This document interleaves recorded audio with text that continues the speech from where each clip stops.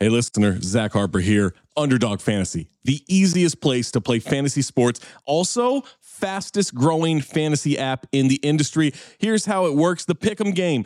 Pick whether your favorite players will have a higher or lower stat total in this week's game for a chance to win big. How big, you ask? I'm so glad you asked that question, listener. You can win up to 100 times your money in a single night. Pick between 2 and 5 players, build a Pick'em entry. You can also do rivals picks. You can put like Tyrese Halliburton and Jalen Brunson against each other, and whoever has more points, more assists, more rebounds, whatever you want to do, that is your rivals pick. I would maybe go with Jalen Brunson in these playoffs. By the way, in the regular season, Jalen Brunson, scoring tear, going higher on his point totals all the time. Joel Embiid, whenever he did actually play, higher on his scoring totals all the time. Victor Wembanyama, for the next 15, 20 years, here's a pro tip for you. Take higher on the blocks. That's right. So you're probably wondering, how do you sign up? Oh my God, listener, you are full of good questions today. Sign up with the promo code DING, that's D-I-N-G, to claim your special pick first time deposit offer up to $250 in bonus cash.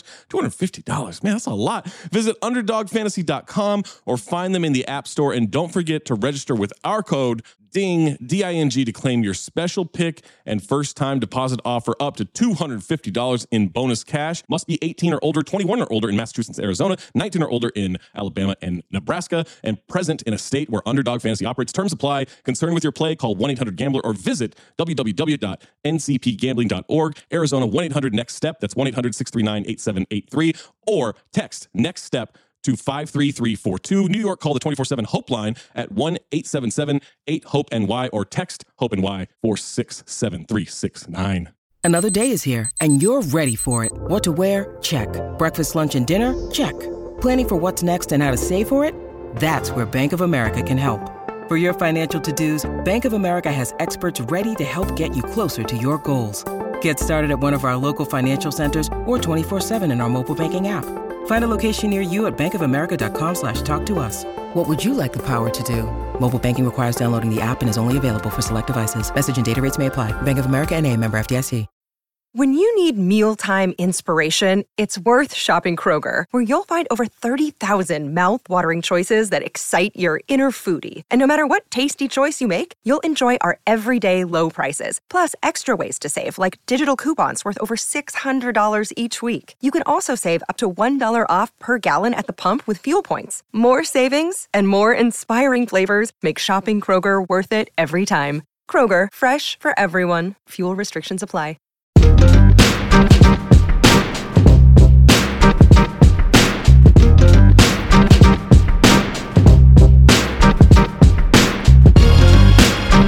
Yep, it's Black Opinions Matter, motherfucker. My name's Amino Hassan. That is Black Trey over there, Big Waz, and Jerv is lurking somewhere as well.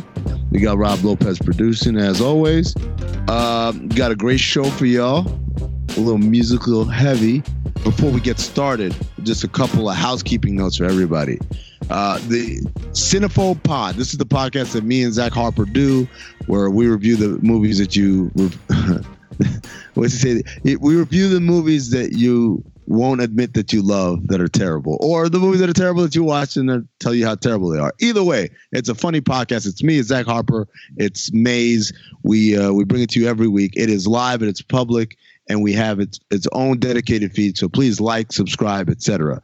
The Dad Pod, where all the guys discuss the trials and tribulations of fatherhood. That goes live next week. It gets its own feed. It's going to be public, right here, free for everybody. So definitely check out, like, subscribe, rate both those pods, and download, because again, we're working hard to give you guys great content here.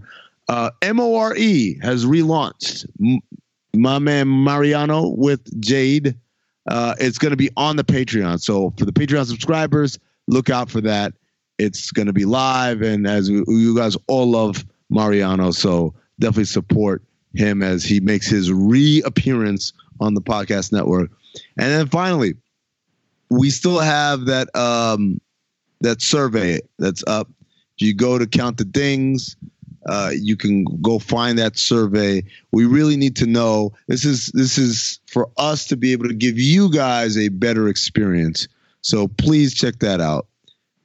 And finally, before we get into this particular episode of Bomb, we have a very special episode coming to you soon. It's going to be about the influence of Allen Iverson and the Reebok questions. This is a very special one. So definitely be on the lookout for this bonus episode that's coming to you this week. All right, let's get the show started.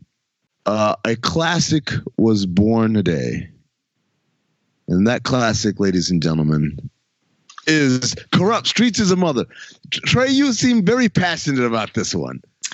Yeah, man. I have to say, man, Streets is a Mother was like a highly anticipated album, especially in South Central and just Los Angeles County, with our heavy gang culture. That just was one of them albums that you can it was the closest thing of like the pre-Nipsey-ish type albums where it was like, because as Jerv and Waz would say, Snoop was kind of, anything past Dog, the Doggy Style album, it wasn't too much too much hype coming from him. And plus, it was a different time. During that time, everybody was Rough Riders and Rockefeller. And we didn't really have too many West Coast albums to kind of lean on. And Kurupt was still pushing gang culture in his music, but still lyrical. And he had a beef with DMX at the time. So two of the biggest records that are played still to this day at house parties are featured on that album. So quick question. This album came before Chronic 2001? Same day. Same day. That's amazing. Crazy. That's oh, wow, that's dope. I mean, he was on death row at the time, or what was he on? Yeah, he was still on death row. That's wild to me that they would drop on the same day. I'll tell you, I don't know. Let me I know he's got a Philly connection of some sort. Kurupt does. But he's from Philly. It's not really a connection. It's just he's a Philly dude. Yeah, okay. He's a Philly nigga. But I'm gonna just say right now, I don't know about y'all. I don't remember two songs from this album. I remember the "Oh Yeah." So "Oh Yeah" and then "Girls All Pause." Girls All Pause. I like that. "Girls All Pause" is the song.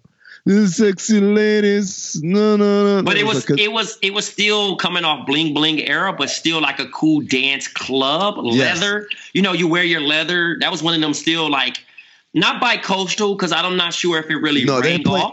They played it in the East Coast. Girls All Pause got play in the clubs, yeah. Yeah. Because it was up there at the same time when Jay did We Gonna Do It Again. Those type of records was kind of flowing, But so you're saying which were the tracks? First of all, let me ask Jerv, do you remember any other tracks on this album? I'm not I'm not the biggest Kurupt guy. Oh, you don't Nah, I mean, I fuck with Kurupt, but I never really was. I respect him. I think he was nice, but I never really was into Kurupt like that. So I got nothing for you. Streets is a Mother is mysteriously not on Spotify, which is strange to me because all of his other shit is. That's kind of crazy. It's on iTunes. I'm still trying to figure out because it's not like there was a beef. Kurupt was on Chronic 2001. No, it wasn't a beef. I mean, but that's not. It's probably different labels, man. Dre wasn't on. I know. I Death get Row it anymore at that point. I get it, but wouldn't you know? Chronic 2001 wasn't on Death Row.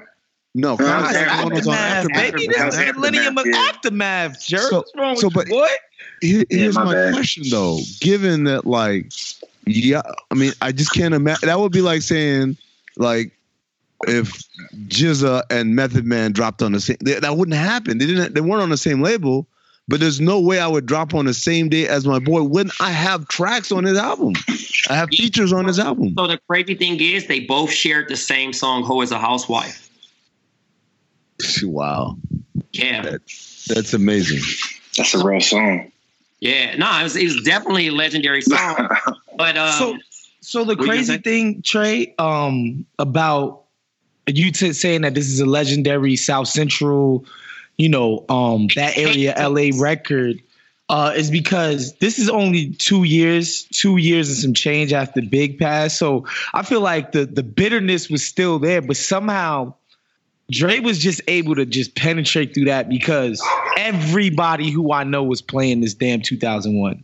Not a single person fronted on it. Well, 2001 created a sound too. This is a whole nother thing. This was Dre's like, hey, I'm officially back. I do this.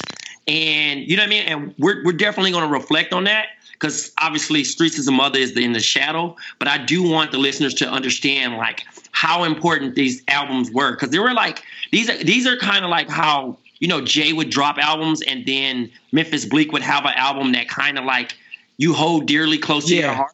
Facts. So Corrupt and Daz Dillinger, Revenge, Retaliation, and Get Back was another album like that. That's like, it didn't get crazy buzz, but I think they did well off of association. And then they had tons of B-sides that they can still perform to this day. You know what I mean? So, what were the tracks that you were talking about though that represented for the culture? Okay, so one of the biggest songs off this album, you know what I mean? Normally when you're at a party, you hear We Can Freak It, but that was off another album. But you need to hear basically the diss song, you know. So I'm not sure if you guys knew about why Corrupt and DMX had beef. I didn't even know they had beef. It was over Foxy Brown. Oh, they definitely had beef because it was over Foxy Brown. DMX fucked her, allegedly. So so this is probably one of the hardest songs in my time because Calling Out Names is so hardcore when you think of it. He literally, normally guys kind of beat around the bush and subliminal do it. So I'm gonna just read off some of these lyrics, right? Which track?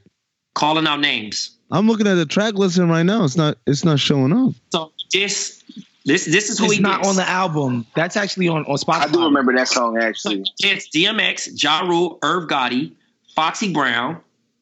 Who else got?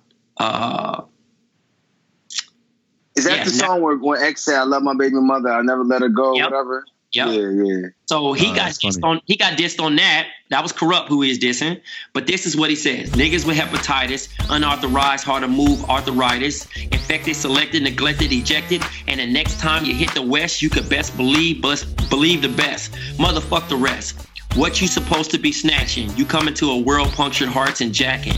Lethal, illegal, overseeing the overall like seagulls. Balls in your jaws. On the hunt like bald eagles. The end of your sequel. I'm the Millie Mac and the strong end and nigga to blame. And I'ma start calling y'all bitch ass niggas by name. Motherfuck D, motherfuck M.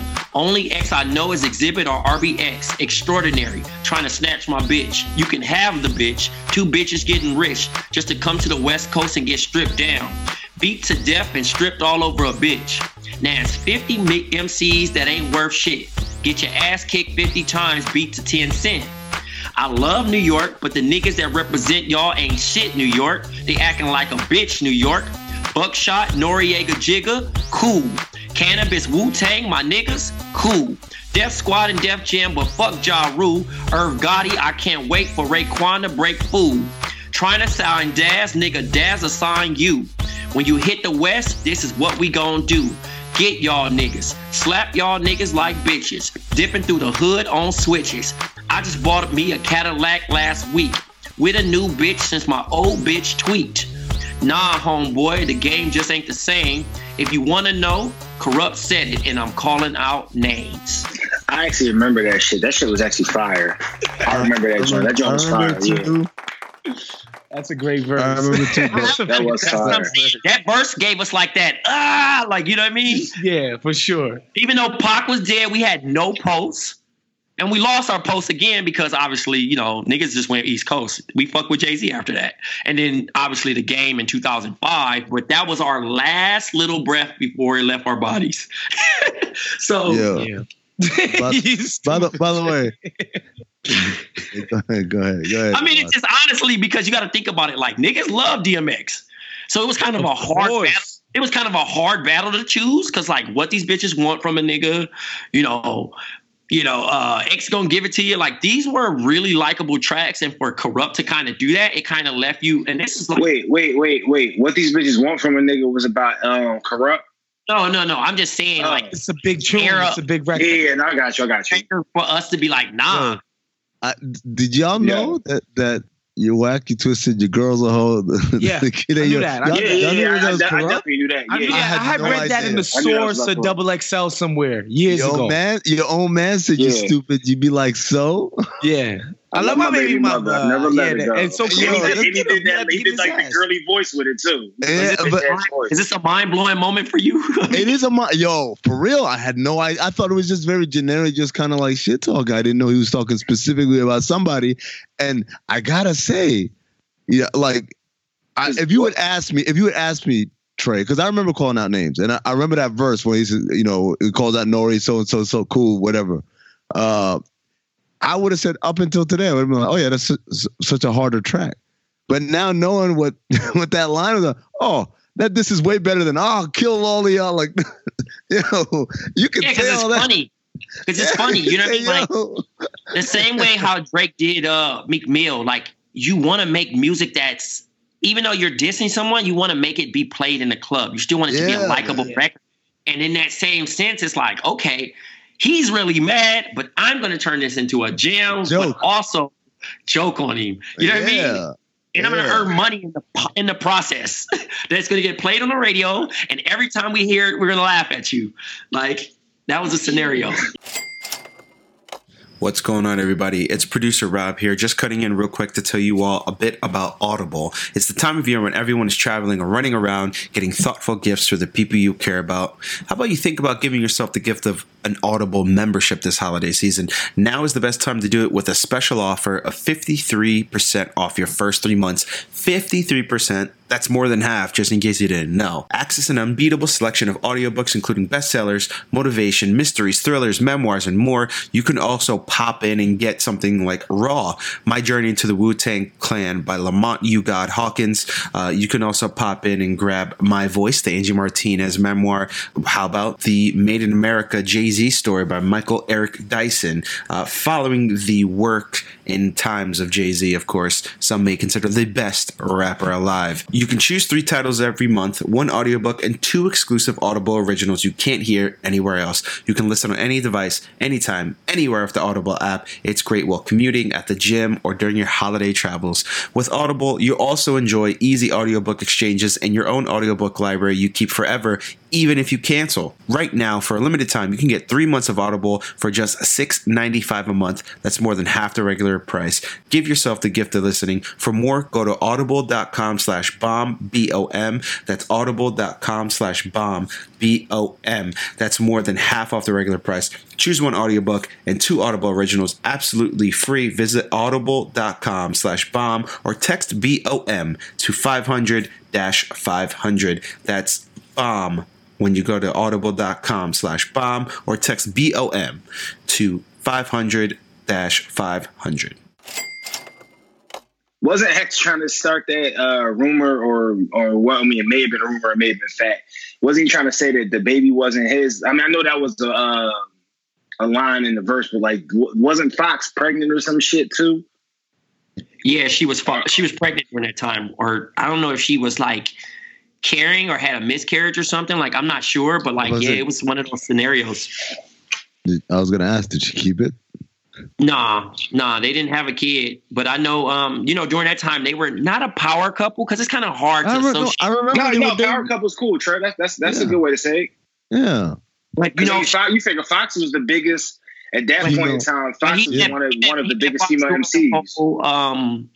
Remember The Firm, when she was around during that time. Yeah, Fox was real. She had a nice little run. And I mean, I liked her Broken Silence and all her. She had some good albums. You know, I know. Jay had some great albums that he had Foxy Brown rap for. I mean, she had some of the greatest writers of all time. She had Hov, she had Nas, she had a few of the greatest. What was her brother's name? Gavin. Nah. Not that different name. The other dude. Nah, it was like Pretty Boy. Yeah. Something like that. Yeah, but his name's Gav. Yeah, Gavin's his real name. Nigga said no. It's Pretty Boy Gav. I don't even know why I asked what her brother name. He has nothing to do with anything. He was always into raps. Like, niggas would include that into the rap. Like, go ahead. Throw him in there. He probably wrote some of that shit, too. But since we highlighted that, let's talk about the bigger album. Yeah. 2001. Oh, my. This album still rings out. Easy classic. Of course. Hell of a classic. Timeless. Felt by all coast. Let me ask this question. That's because people like grand statements. Chronic 2001. Greatest, what do they call it? Various artist album ever? Compilation. Greatest compilation ever? Sure, I don't even know who else would be in the run. 36 Chambers would be the only other 36 Chambers. I'm going Chronic. Yeah, I love 36 Chambers, but this one.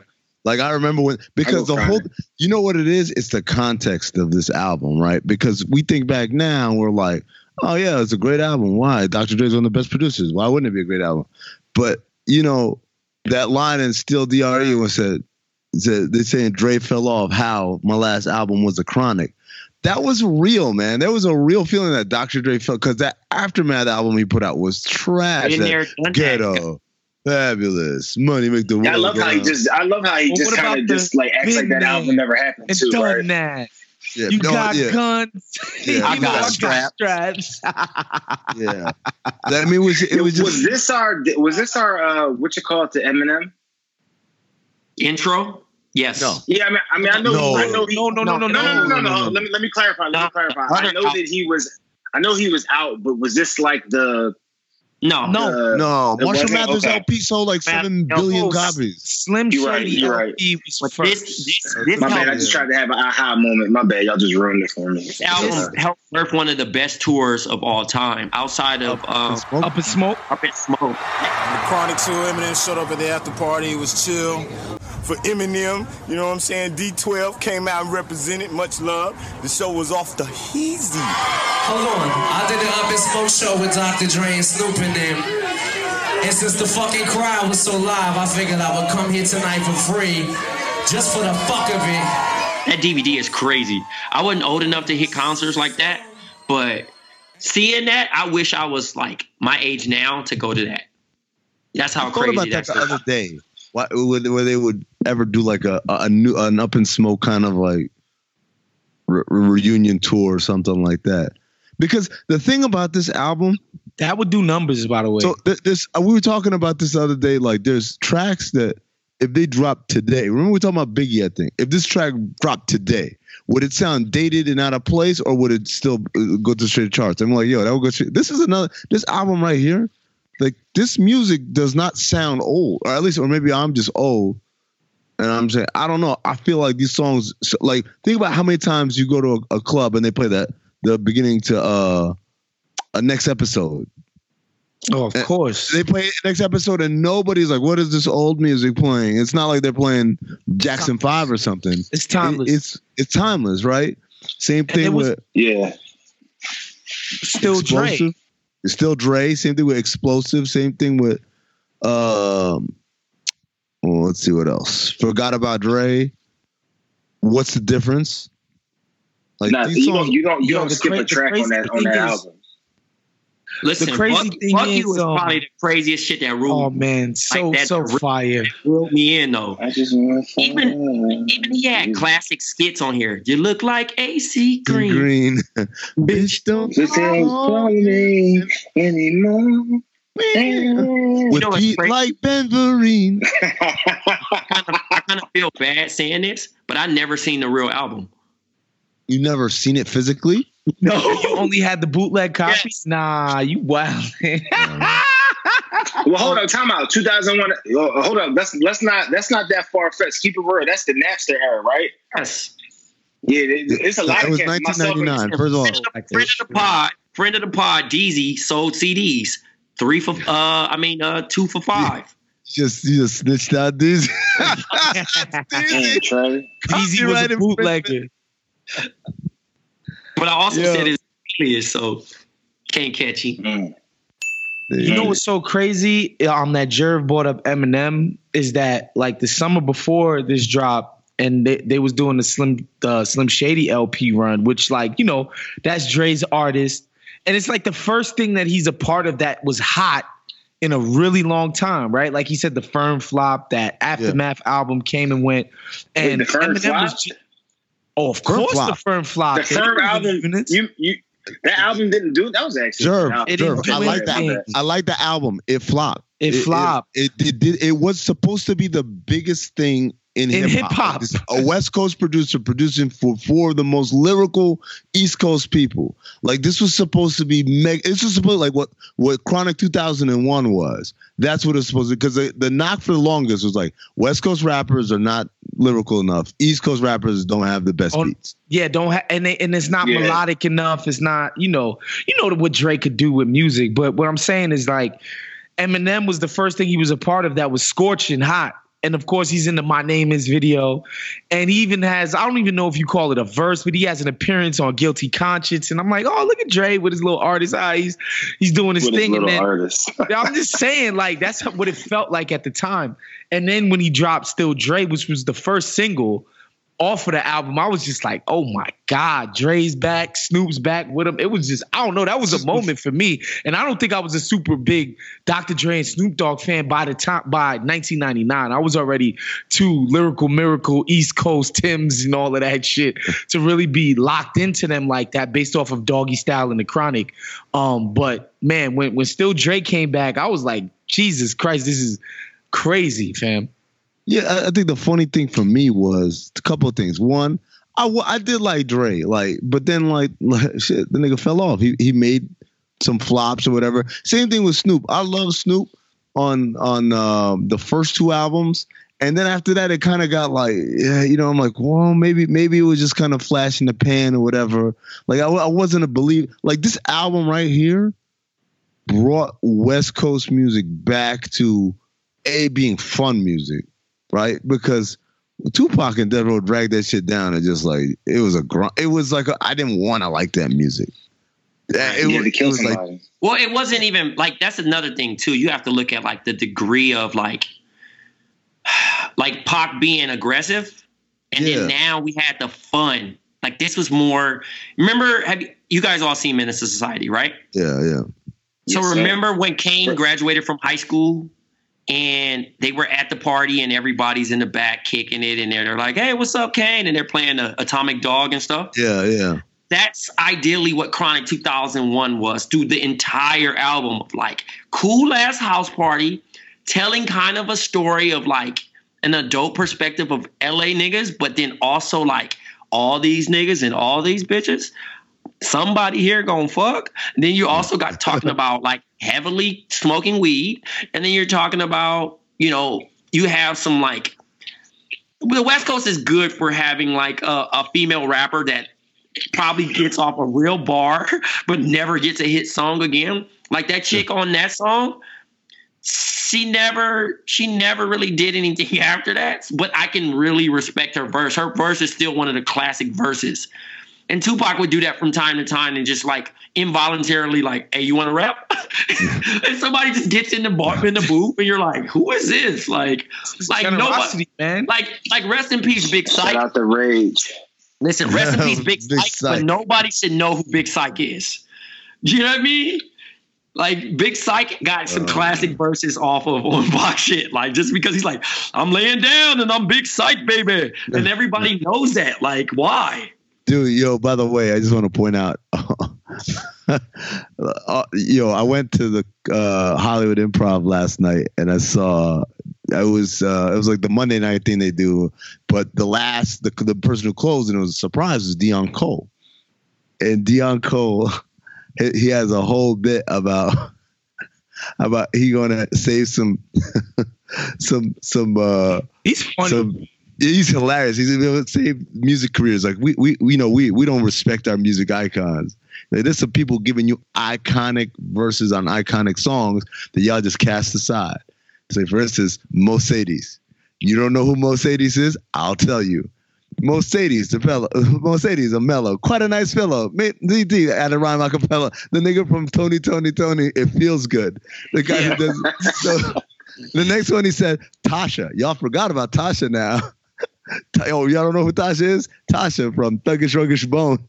At the end says, Wiz is in the house. Wiz is in the house. And I'm Tasha.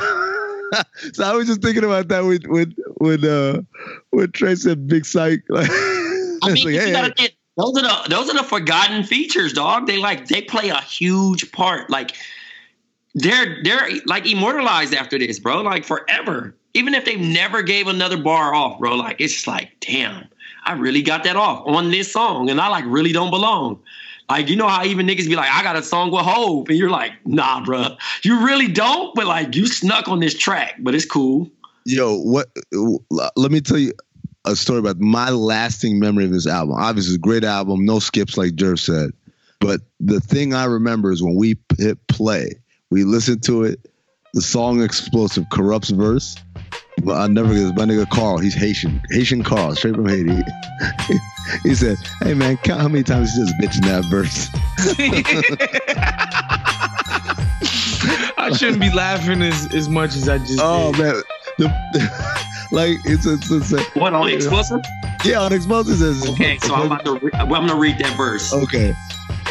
Oh man, this is gonna be amazing because I love this song. Oh, it's such a great song. All right. Okay, are we ready? Yes. West Coast shit, nigga. Overdosage, Imperial pistols, ferocious, fuck a bitch. Can't keep the count. Don't tease, bitch. Strip tease, bitch. Eat a bowl of these, bitch. Gobble the dick. Hoes forgot to eat a dick. Can shut the fuck up. Fuck up, bitch. Gobble and swallow a nut up. Shut up and get my cash. Cash. Backhanded. Pimp slap backwards and left stranded. Just pop your collar. Pimp convention. Hoes for $1. 6 deuce and plush. 6 deuce and Impala. Pimping hoes from Texas to Guatemala. Bitch niggas paid for hoes. Just to lay with hoes. Relax one night and pay to stay with hoes. Captain save them all day, bitch. Save this dick, bitch, nigga. You more than a bitch than a bitch. You ain't into hitting pussy or hitting the switch. You into hitting bitches off with a grip, you punk bitch. 12 bitches. I got a 12. 12 bitches is 16 bars. He's averaging almost a bitch per verse. A bitch per bar, man. He said, bitch, nigga, you more than of a bitch than a bitch. That was when it reached its climax. So he's like, yo. Like, it's funny to me that this song gets played on the radio. Yo, you know what's so crazy, Amin, is that, like, the wrong people will hear that song and like, oh, it's the meaning is this, is that. Like, he's clearly doing it for the shock value. He's clearly doing it for the troll value. Like, he wants to see how far he can stretch this vulgarity shit, and it's kind of freaking hilarious, bro. And then like every great song, it's like you got that, and then in between you got the Nate Dogg verse, which is to this day. Again, this is how you know this song was timeless. There's motherfuckers that weren't even born when this song came out. Play it at a party, and then hit the mute right when he says, all the real smokers know, Nate invested nothing but dope. Indeed, everyone will sing that part. Real trees, chronic leaves, no seeds. What a great song. When I met you last night, baby. Man, I miss Nate, man. Yeah, man. That dude, he could make it. Opened up your gap. You know what he gave us too? What's that? How could we not mention this? Smoke weed every day. Oh, that's next episode.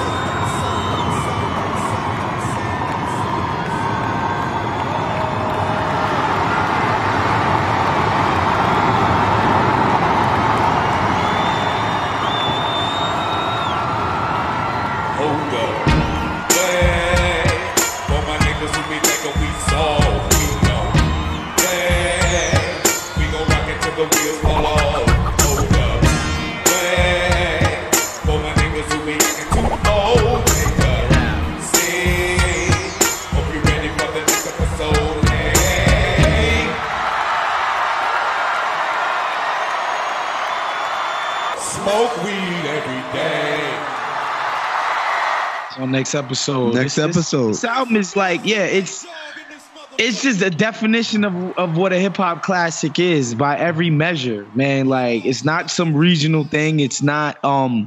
It's got all the sound, like Trey said. Like, he came with a new sound. Like, all right, I invented G-Funk and killed y'all with that. Now I'm gonna kill you with this. Like, it was incredible.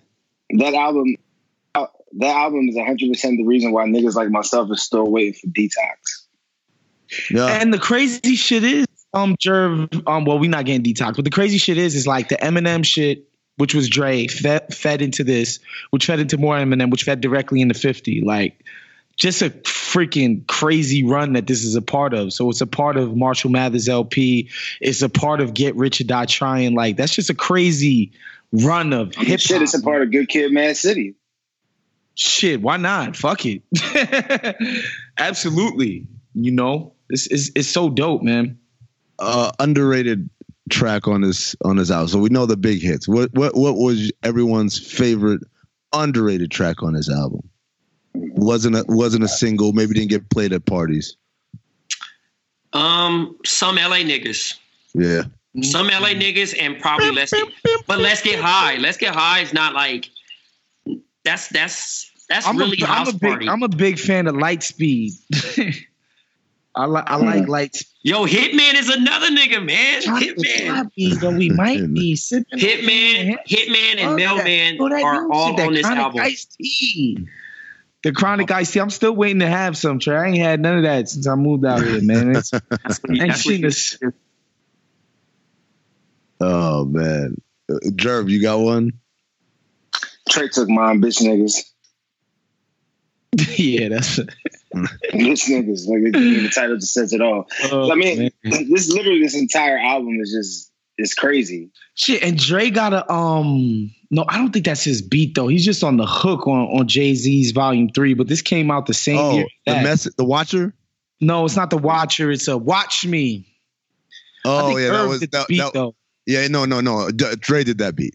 Oh, he did? Okay. He did that. Watch Me with dum, dum, dum. Yeah, like he had like a couple of beats here and there on other people's albums they produced, but you're right. He wasn't going crazy. No, it wasn't going crazy. And it was just kind of like, all right, man, like, okay. You had a nice run. Before the roids.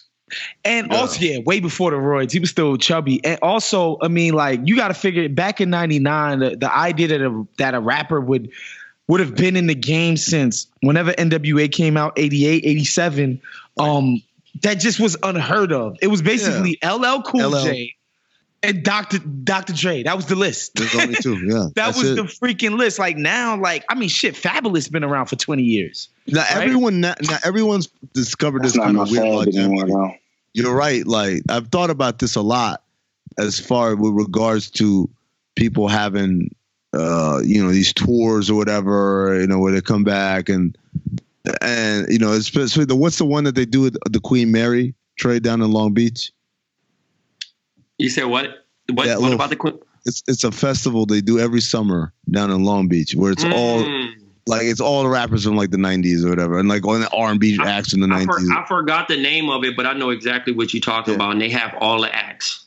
Yeah, it's kind of funny to me that like when those acts were out, there was no, like you said, it was LL and it was Dr. Dre, and that's it. Everybody else you had like a 5-year run, and that was it. And really, I want to say, like KRS had his last. What was his last joint? But Police. KRS. I mean, no. It's like his last quote unquote big single was such a departure from who he was that I feel bad. Even it was the one with Puffy. Wait, what? You don't remember Puff produced his? What's the track he had with Puff? Puff produced the track. I promise you. On what? Because everyone was like KRS One lost it, and like he's lost his way and all that. Let me see. Dude, I want to say no. That's I'm thinking of different. No, I'm telling you, Police. The sound of the Police happens to. Oh yes, okay. Oh yeah. Wait, it was a great song, but it was also, but for someone who so walked around puffing his chest about I am hip hop and all that stuff. Then and at the time, Puffy was. Man, Puff at the time, Jerv, you gotta put yourself in the 90s. Like people didn't like Puff put out records that were great party records and all that, but people did not like the hippity hop people, the rappity rap people, as Waz calls them, did not like it. About this on this show, why like I hate backpackers. Like in 1996, B.I.G. wasn't good enough for them. Think about that. Like think about it, bro. Like they thought real. Big was not raw enough for them. Big. Like it's crazy. And now, you know, we have and even they will admit like they lost the war. You know what I'm saying? Like now we can look back and I think it's a revision. Judge Puff's music for what it was, and that shit was fire. I don't even think it's that, was. I think it's a revisionist history. People pretend like that didn't happen. Like where it was like where people thumb their noses, like turn their noses because Questlove even talks about the video that they dropped. Well, Questlove is like, you know, whatever. He's kind of establishment now, so he has no problem saying like we were clearly wrong. Like when they did the what they do, the parody Bad Boy video, what they do, they showed you all, what they do. And Questlove that's a good song now. Yeah, he tells the story of like, yo, it's literally at the times it felt like the haves and the have-nots. Like Bad Boy was popping champagne, wearing minks and Versace's and all of that, and these dudes was wearing fatigues and Gore-Tex boots and you know what I'm saying, and Carhartt jackets and shit on the tree bark things, whatever the shit was called. Bruh, Bad Boy just represented the antithesis of all of that shit. Digging in the crates, all of that, man. Boot camp click, all of that. Bad Boy represented the opposite, anti all of that. And, you know, again, we can all look back and just be like, come on, man. Those Total was fire. 112 was fire. Mason I'm not mad at all that. Fire. They employed the dance, man. Puff was all about dance, bro. What was the line? The Mace got the ladies, yeah. The Puff drop Mercedes, yeah. Take hits from the 80s, yeah. Make it sound so great. Like motherfuckers got so angry. He's even telling us that he's taking hits. He's just selling the music. They're just ripping off instrument. Like people were so angry, man. You know what's so crazy? I mean, why I felt I had a very old nigga moment. When Khaled dropped the Rihanna joint and it was the Santana knockoff. Mm-hmm. And I was just like, you can't just do that. That's a classic. And then I looked up and the song was like 15, almost 20 years old by the time he redid it. You know, I hate that song. Shit. I hated that Khaled song. The Rihanna song? Nah, I can't fool with it. I tried to hate it, Jervis. It's hard, man. Nah, bro, listen, bro. I'm old. Get off my lawn, bro. I'm not fucking with that song. But you rock with the original Santana joint. Yeah, I do. I mean, all right. I'm overstepping. The song is actually fire. I just don't fuck with it because it just makes you feel a way. I know what you're saying. The first time I listened to it, I said the same shit. It was too zesty for you. No, it's not even it's too zesty. Damn, zesty, that's a wild word. No, it's that like I feel like when Puff did this shit again, like, I could be the old nigga right now. I feel like when Puff did it, he at least put some sort of spin on it. I feel like Khaled, all he did was, send me the instrumental. All right, bet put Rihanna's vocals like on it. That, man. And let me just breathe on the track so I can get my Hey, that credit. shit gangbang though, bro. Yeah. Niggas over there shaking their shoulders. Go ahead. No, by the way, I just wanted to point out, looking up some numbers here. Chronic 2001 sold. Listen to this. This is how you know it's a different time. And like the kids nowadays will never understand like what a different time it was in the late 90s. Sold 550,000 copies in its first week. Oh yeah, that was amazing. That's why I'm saying. Remember when the Carter 3 did that shit and niggas is like, damn, Lil Wayne happy to go platinum, and it's like, nigga, you know how hard that shit was? 550,000 copies in the first week. And by the way, these were people who got up off their ass, went down to Sam Goody or Target or HMV or not Target because they had the Tower. It's only Tower, yeah.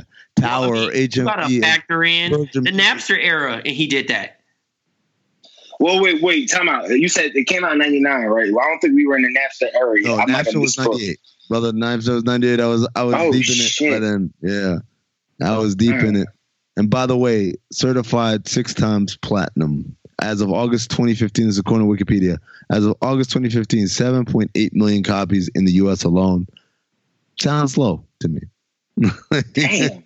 7.8. I feel like that shit should be diamond. I ain't gonna lie. Yeah. But bootlegging was already in full effect by then. And by 99, 2000, and then and then you figure this is when cause shit, even the Dynasty album came out the next year, and I knew for a fact I had a bootleg of that, and that was just easy to get your hands on. By the way, everybody had that shit. And Volume 3 is the album that Hove stabbed for bootlegging. Or allegedly stabbed him. Well, he went to prison for it. Untestified against him. Hove ain't he didn't go to prison. He got court probation. Yeah. Excuse me. But he was convicted of the crime. Is what I'm saying. By the way, when they gave us the great song, "Trying to charge me, no, I'm not guilty." Jigga Kelly, not guilty. So not age well. Did not age well. You said that song didn't age well? It did song aged well. Just the guy who's singing the hook probably. I mean, come on, Jerry. I'm just saying. R. Kelly saying I'm not guilty on a song, and Jay-Z's backing him up. It's like, come on. Well, I'm just saying. Like, that was ugly. Not the only bad decision Hove done did. At least he acknowledged that they were trying to charge him. Support for Black Opinions Matter comes from Manscaped, who is #1 in men's below-the-belt grooming. Manscaped offers precision-engineered tools for your family jewels. Rob, you won't believe this, man, but like back when I was first, this is first going through puberty, first starting to grow things in that region, believe it or not, I used to use actual scissors. Scissors, like the sharp kind that seamstresses use, because my mom had a crazy sewing skit. So I used to use those really sharp scissors. And even though I was being very careful, I came, closer than you would even think to catastrophic results, Rob. And so that's why Manscaped has redesigned the electric trimmer. Their Lawnmower 2.0 has proprietary skin-safe technology, so this trimmer won't nick or snag your nuts, bruh, which is huge, because who wants bloody balls? Manscaping accidents are finally a thing of the past. And don't use the same trimmer on your face as you do your balls. That's just disgusting. Manscaped is also the crop preserver, an anti-chafing ball deodorant that I happen to use today, and moisturizer. You already put deodorant on your armpits. Why not put deodorants on the smelliest part of your body? Get 20% off plus free shipping with the code BOM at manscaped.com at checkout. Always use the right tools for the job. Your balls will thank you. Get 20% off and free shipping when you use the code BOMBOMB at manscaped.com at checkout. That's 20% off with free shipping at manscaped.com and use the code BOMBOMB at checkout. Hey, by the way, other fun things. What's the name of this album that we're talking about right now? This Dr. Dre album? Chronic, 2001. No, it's just called 2001. 2001. I am today years old. I'm today days old. Oh shit. When I knew it was 2001. Now this is why I was going to bring it up. I was thinking about y'all remember that Suge Knight tried to preempt them and put out Chronic 2000. Yeah, that was awful. It had tons of records from Crooked Eye. That's where all those guys remember all those artists that were like, "Oh, I'm signed to Death Row." That album had all those cats like Superfly. Sugar's just a grimy cat, man. He was wild. Knows no bounds, but bro. The funniest thing was they put out Chronic 2000 and like, Suge Knight represents Chronic 2000, and they released in May of 1999, so they beat him by like 6 months or so. So it was like, oh, now what you gonna do? Which is, in retrospect, it's grimy, but it's also pretty dumb. Like you think about the. Hey, do you want to hear the artist on this? Trench. Yeah. Oh yeah, that's right. Because Trench was Boys of Pot. Who else? I forgot Trench was on Scarface, Richie Rich, Yaki Gaddafi, E40, Daz Dillinger, Swoop G, Danny Boy, and KC. Oh, okay. Yeah, Top Dog. The Dog Pound was on this. Ant Banks, DJ Quick. And dang, this thing had 28 tracks. Michelet, They even had an artist named Capricorn. Michelet. You said it had 28 tracks? 28 tracks. Bro, I don't think I heard one. The best part of this, though, is in retrospect, when you think about how am I going to hate on whatever Dre is working on? I'm going to release Chronic 2004 he does. Checkmate, which your move now. And like he basically just called it 2001, which and put a leaf on it. Yeah. Wait, hold on. A, shits on you because it puts it a year ahead of wherever you are. And this is 1999, remember? Like, so and then B, wait, hold on. More importantly, he could have called it Boost Mobile. He could have called it anything. The music was so much better. It didn't matter. Like the idea that the name was going to somehow ruin this album. It's kind of ridiculous when you think about it. Listen, it's a Chronic 2001. I mean Chronic 2000. Still Smoking. So that's what it's called. Still Smoking. And then it had a cigar, not a blunt, a cigar. Clearly a Suge Knight staple, by the way. Right. And then also had the nerve to attach Tupac to this. It says compilation album by Tupac Shakur. Gutless. Yeah, that nigga's right, bro. He's a grimy nigga, bro. Sugar's ruthless, dog. Like, nigga adds more to Ray J being a legend. Tupac's soul had been gone roughly 3 years, and the nigga just still threw his name on there. Like, hey, but you know, you got diehard fans, and if you read that, niggas is gonna buy. And that's back in the day where you had to actually crack the seal to hear the song. Like, you know what I mean? Like, niggas wasn't getting a sample. You might get a single, but you wasn't like how now we can just stream it and delete the shit off our phone. Nigga, you had to really, nigga, you paid that $15.99 or $19.99 or whatever you paid. You're gonna sit there and listen from intro to the end. Man. Because if those prices, what's an album? What's an album that you bought that you were highly disappointed in that you paid $20 for? Not $20, but man, who that?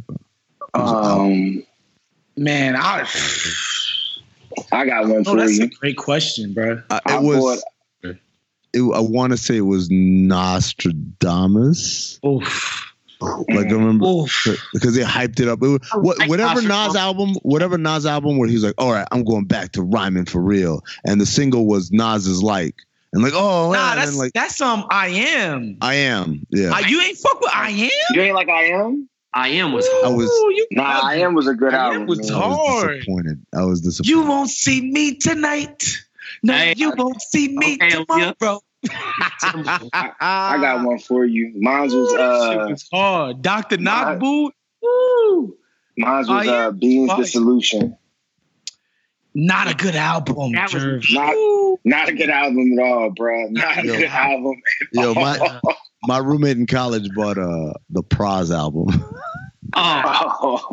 First of all, hold on. Here's the best part. The Praz album came with a second disc that had 5 tracks on it. That was like a bonus, and it was like, was this Haitian Carl?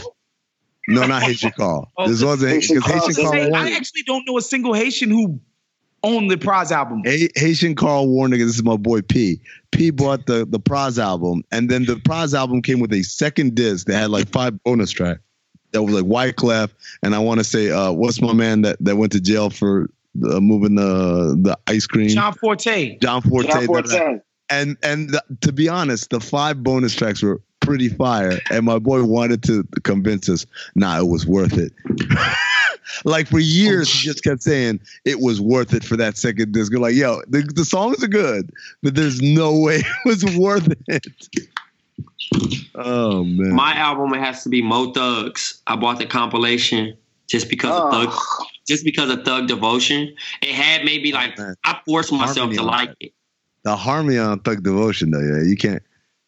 The harmony was just tremendous. Like them niggas harmonizing. Yeah. Let's transition here to y'all watch Watchmen. Everybody watch Watchmen? Of course. Yeah. All right. So let me just say right. Thankfully, look, I like Watchmen. I've been loving it the whole season through. But the one criticism I had when I said last week is every episode I watch, I get more and more confused because there's more and more confusing things. Episode 5 explains a lot. It brings us back down. And let me just say right now, this nigga Looking Glass, I'm surprised he hasn't killed himself yet.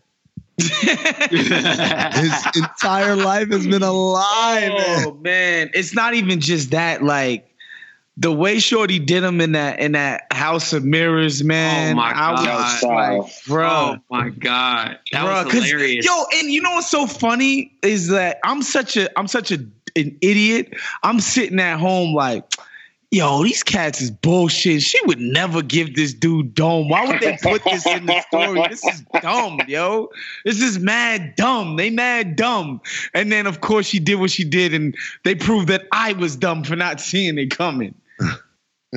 I actually did think she was about to top him off. I had no faith in that. I had no faith in that. I knew she was going to play him from the set. Just how she walked off and was like, you know. Bro, I was like, first of all, he's a corn. I'm like, is she like, does she have some type of fetish where she scandalizes really innocent dudes? Or like, how are they going to justify an attractive woman just not knowing this dude, not talking to this dude, and just wanting to give him dome? I was like, this is ridiculous, even for TV. And then, you know, the hammer dropped. He got played twice, though. That's the awesome about it. Like, he thought he was going to score at the bar. Baby man. Plus he's undefeated, Joe. Yo, wait. Question. Was he watching that porn he was watching? It wasn't a porn. That's a superhero show. That's a superhero show. That's the show that everybody tune into. You know, the show that they be like, okay, they get a disclaimer. Like porn to me. I mean, I don't know. It's like HBO. There's sex scenes in HBO, Jerv. Like, we talking about? All right, so was Oz porn, Jerv? you know what I'm saying? Like, never mind. My question's gonna be so off. I don't even want to go there. Never mind. You got it. Yo, but the question to me is, all right, I get why he survived because he was in the mirrors. Even though, first of all, is the psychic blast fake? No, the blast happened, but it was all orchestrated for this desired intent. It wasn't some unknown, unexpected, blah, blah, blah event that everybody needs to be scared of. It's like, no, it was literally just a one-off to achieve this one desired goal.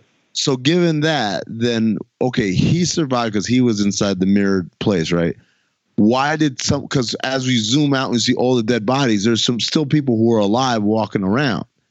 How do those people survive? I don't know. Just like some people survive plane crashes. I don't know. Some people survive car accidents. I didn't really put too much stock in it. I just think they were like, because you got to have some survivors, right? So you can have this PTSD storyline. You know what I'm saying?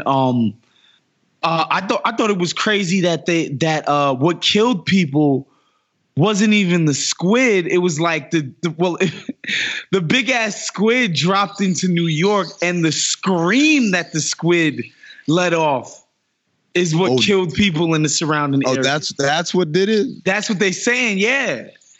So like this huge crazy, like it just let off such a primal crazy scream that the shit was so powerful that it killed everybody. Did y'all know, or did y'all pick up on when they kept saying President Redford and Redfordations and all that? Like, when I first heard that, I was like, oh, Redford, like Robert Redford. And in this episode, we find out that the president is actually Robert Redford, the actor.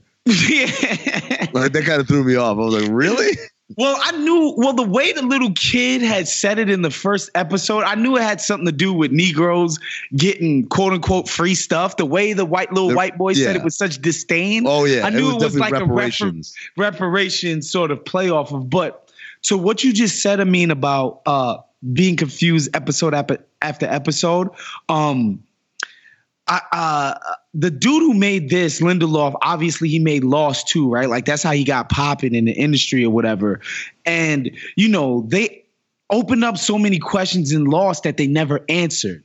And he just got killed for it when the show ended. And people were like, what the fuck? What about this? What about that? You never answered this, never answered that. So he's kind of made a promise to himself that he would never do something like that again. Like if he introduces something and it seems mysterious, he's going to have an answer to that question at some point later on down in the series. So watching it, like knowing that and having read like interviews and shit like that of his, I wasn't like scared if I was confused about something. I'm like, they're gonna figure out a way to explain all of this. And they like the way they explained Looking Glass this episode was just every single thing you need to know about this dude just based off of the episode. But it was great for that. Like they did a great it just perfectly just like explained why he is the way he is and all that. But again, I'm seriously shocked that he didn't kill himself. Dude, think about his whole life basically has been built around the lie, built around the idea that this thing could happen again, and he's traumatized by this. And it turns out that this dude Adrian Veidt did it on purpose to end the nuclear standoff between the USSR and the USA. And then the other part was, does Redford beat Nixon in the election basically based off of that? I think so. No, I think because he did it 7 years in advance, right? He did it in 85, and 92 is when Redford. No, I think what White was saying, and the listeners can hit us up and correct us if I'm wrong. I think what he was saying is he got this shit in motion 7 years before, helped get the dude elected, and then he presented him with the opportunity of like, yo, you can stop this right now. No. That shit happened in the 80s, man. Yeah. Because the girl tells Looking Glass, my favorite movie. He said it was 85, right? Yes. She said, my favorite movie is the Spielberg movie, and it's basically Schindler's List, but it's not Schindler's List. Instead of Schindler's List, it's called Pale Horse or whatever. And it came out in 92, and it's about the squid falling in Manhattan. So he actually made it happen in the 80s. How he knew that dude got elected and why it was 92 and not 88 or whatever, I don't know. But I gotta rewatch that scene again. Yeah, man. Because he explains with a lot of shit, they try to make it so that you need to rewatch it. Yeah, because he also points out the idea that he makes the little squids fall every once in a while just to keep that fear alive. Like all of it is a lot, man. Looking Glass, man. And by the way, how salty must he be that he's like, I know whenever anyone's lying to me, and that girl, goodness, bro. Yeah, laid him. My goodness, she read this dude, bro. Like, yo, I actually am a radiologist. I was like, wow. I just want to point out, I only watched this show because of y'all. You don't like this show, so Joe? Are you disappointed? Nah, I'm still super fucking confused. What are you confused? I mean, that's fine. Even listen to y'all talking about the shit that I just watched. I'm still just like, what? Are you texting when you watch it or something? Yeah, you. The first episode or two I was texting, and then I realized, okay, this isn't one of those shows that you can text on. I like that type of shit, and it's too, I don't know. It's fun. It's what's the show we said last week? It's the other HBO show that the first season was good, but the second season sucked. Westworld?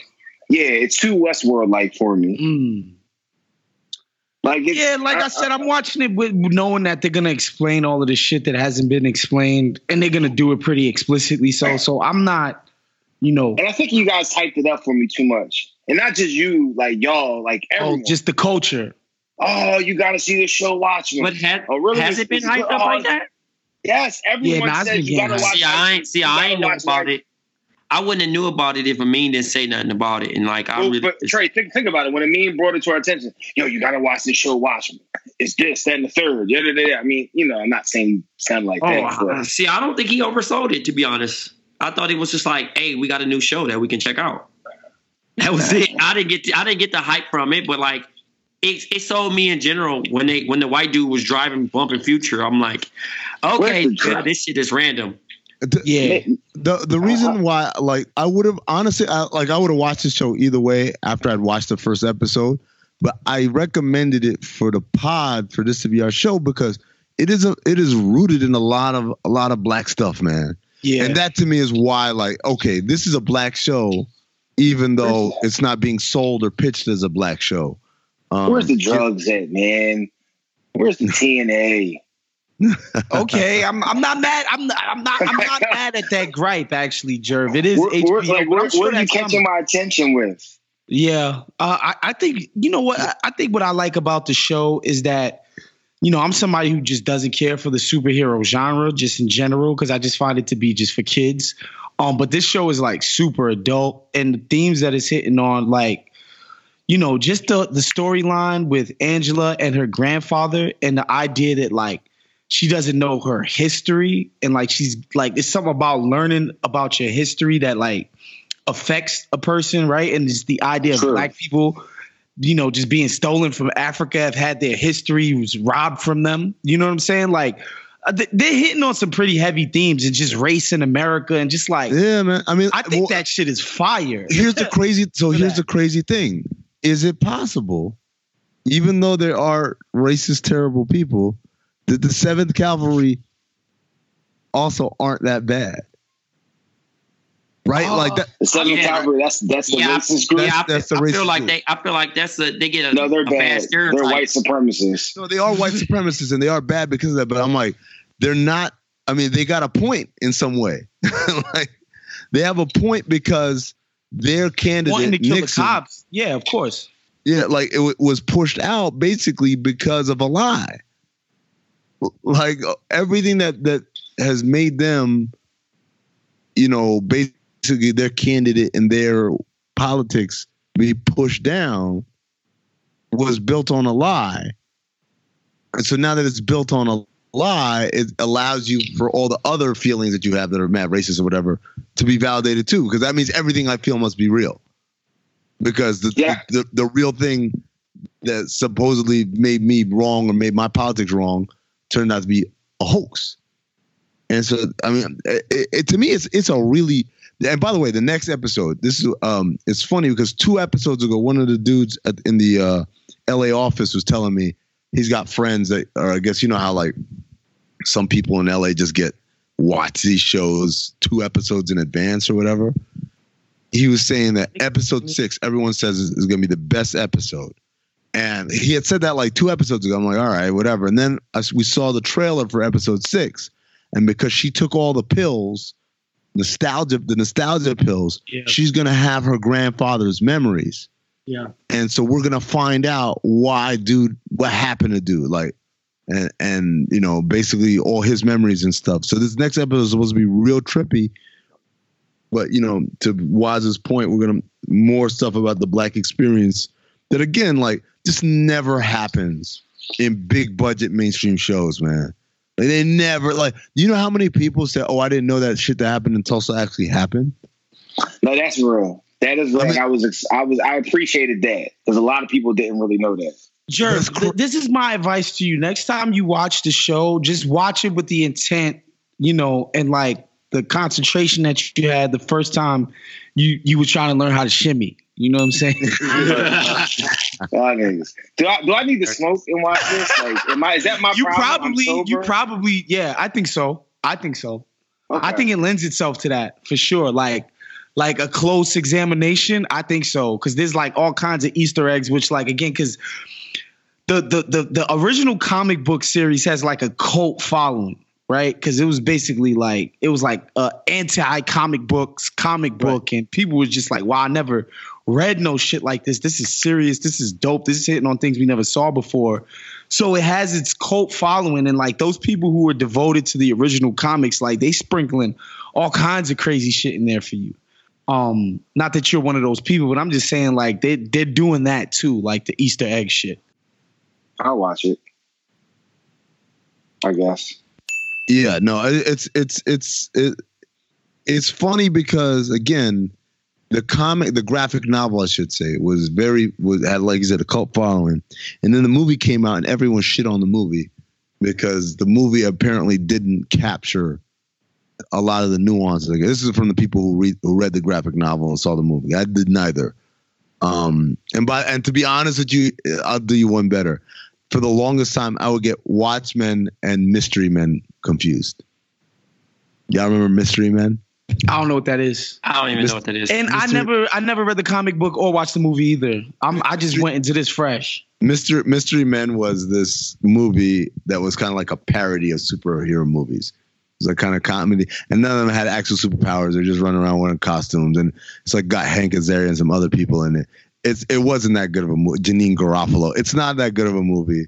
It's kind of silly, but it's also one of those movies that I think if it had come out during an era where a lot of superhero movies were coming out, it would be better appreciated. Needless to say, it has nothing to do with Watchmen. It was night and day, but this is like when I keep getting confused. Up until really recently, I couldn't tell the difference between Jack Reacher and John Wick. I thought, like, okay, so which one is the one with Keanu and which one is the one with Tom Cruise? And basically thought it was the same movie. So, this thing is the people who read the graphic novel are like, this thing is doing it justice because it's not telling that story. It's building off of that story from 30 years later. And I think that's kind of, it's almost like, think about if, we all know the story of Spider-Man is, kid gets bit by a spider, does the wrestling thing, his Uncle Ben gets shot, da-da-da. Now imagine if the Spider-Man TV show that we saw happened like 30 years after all that.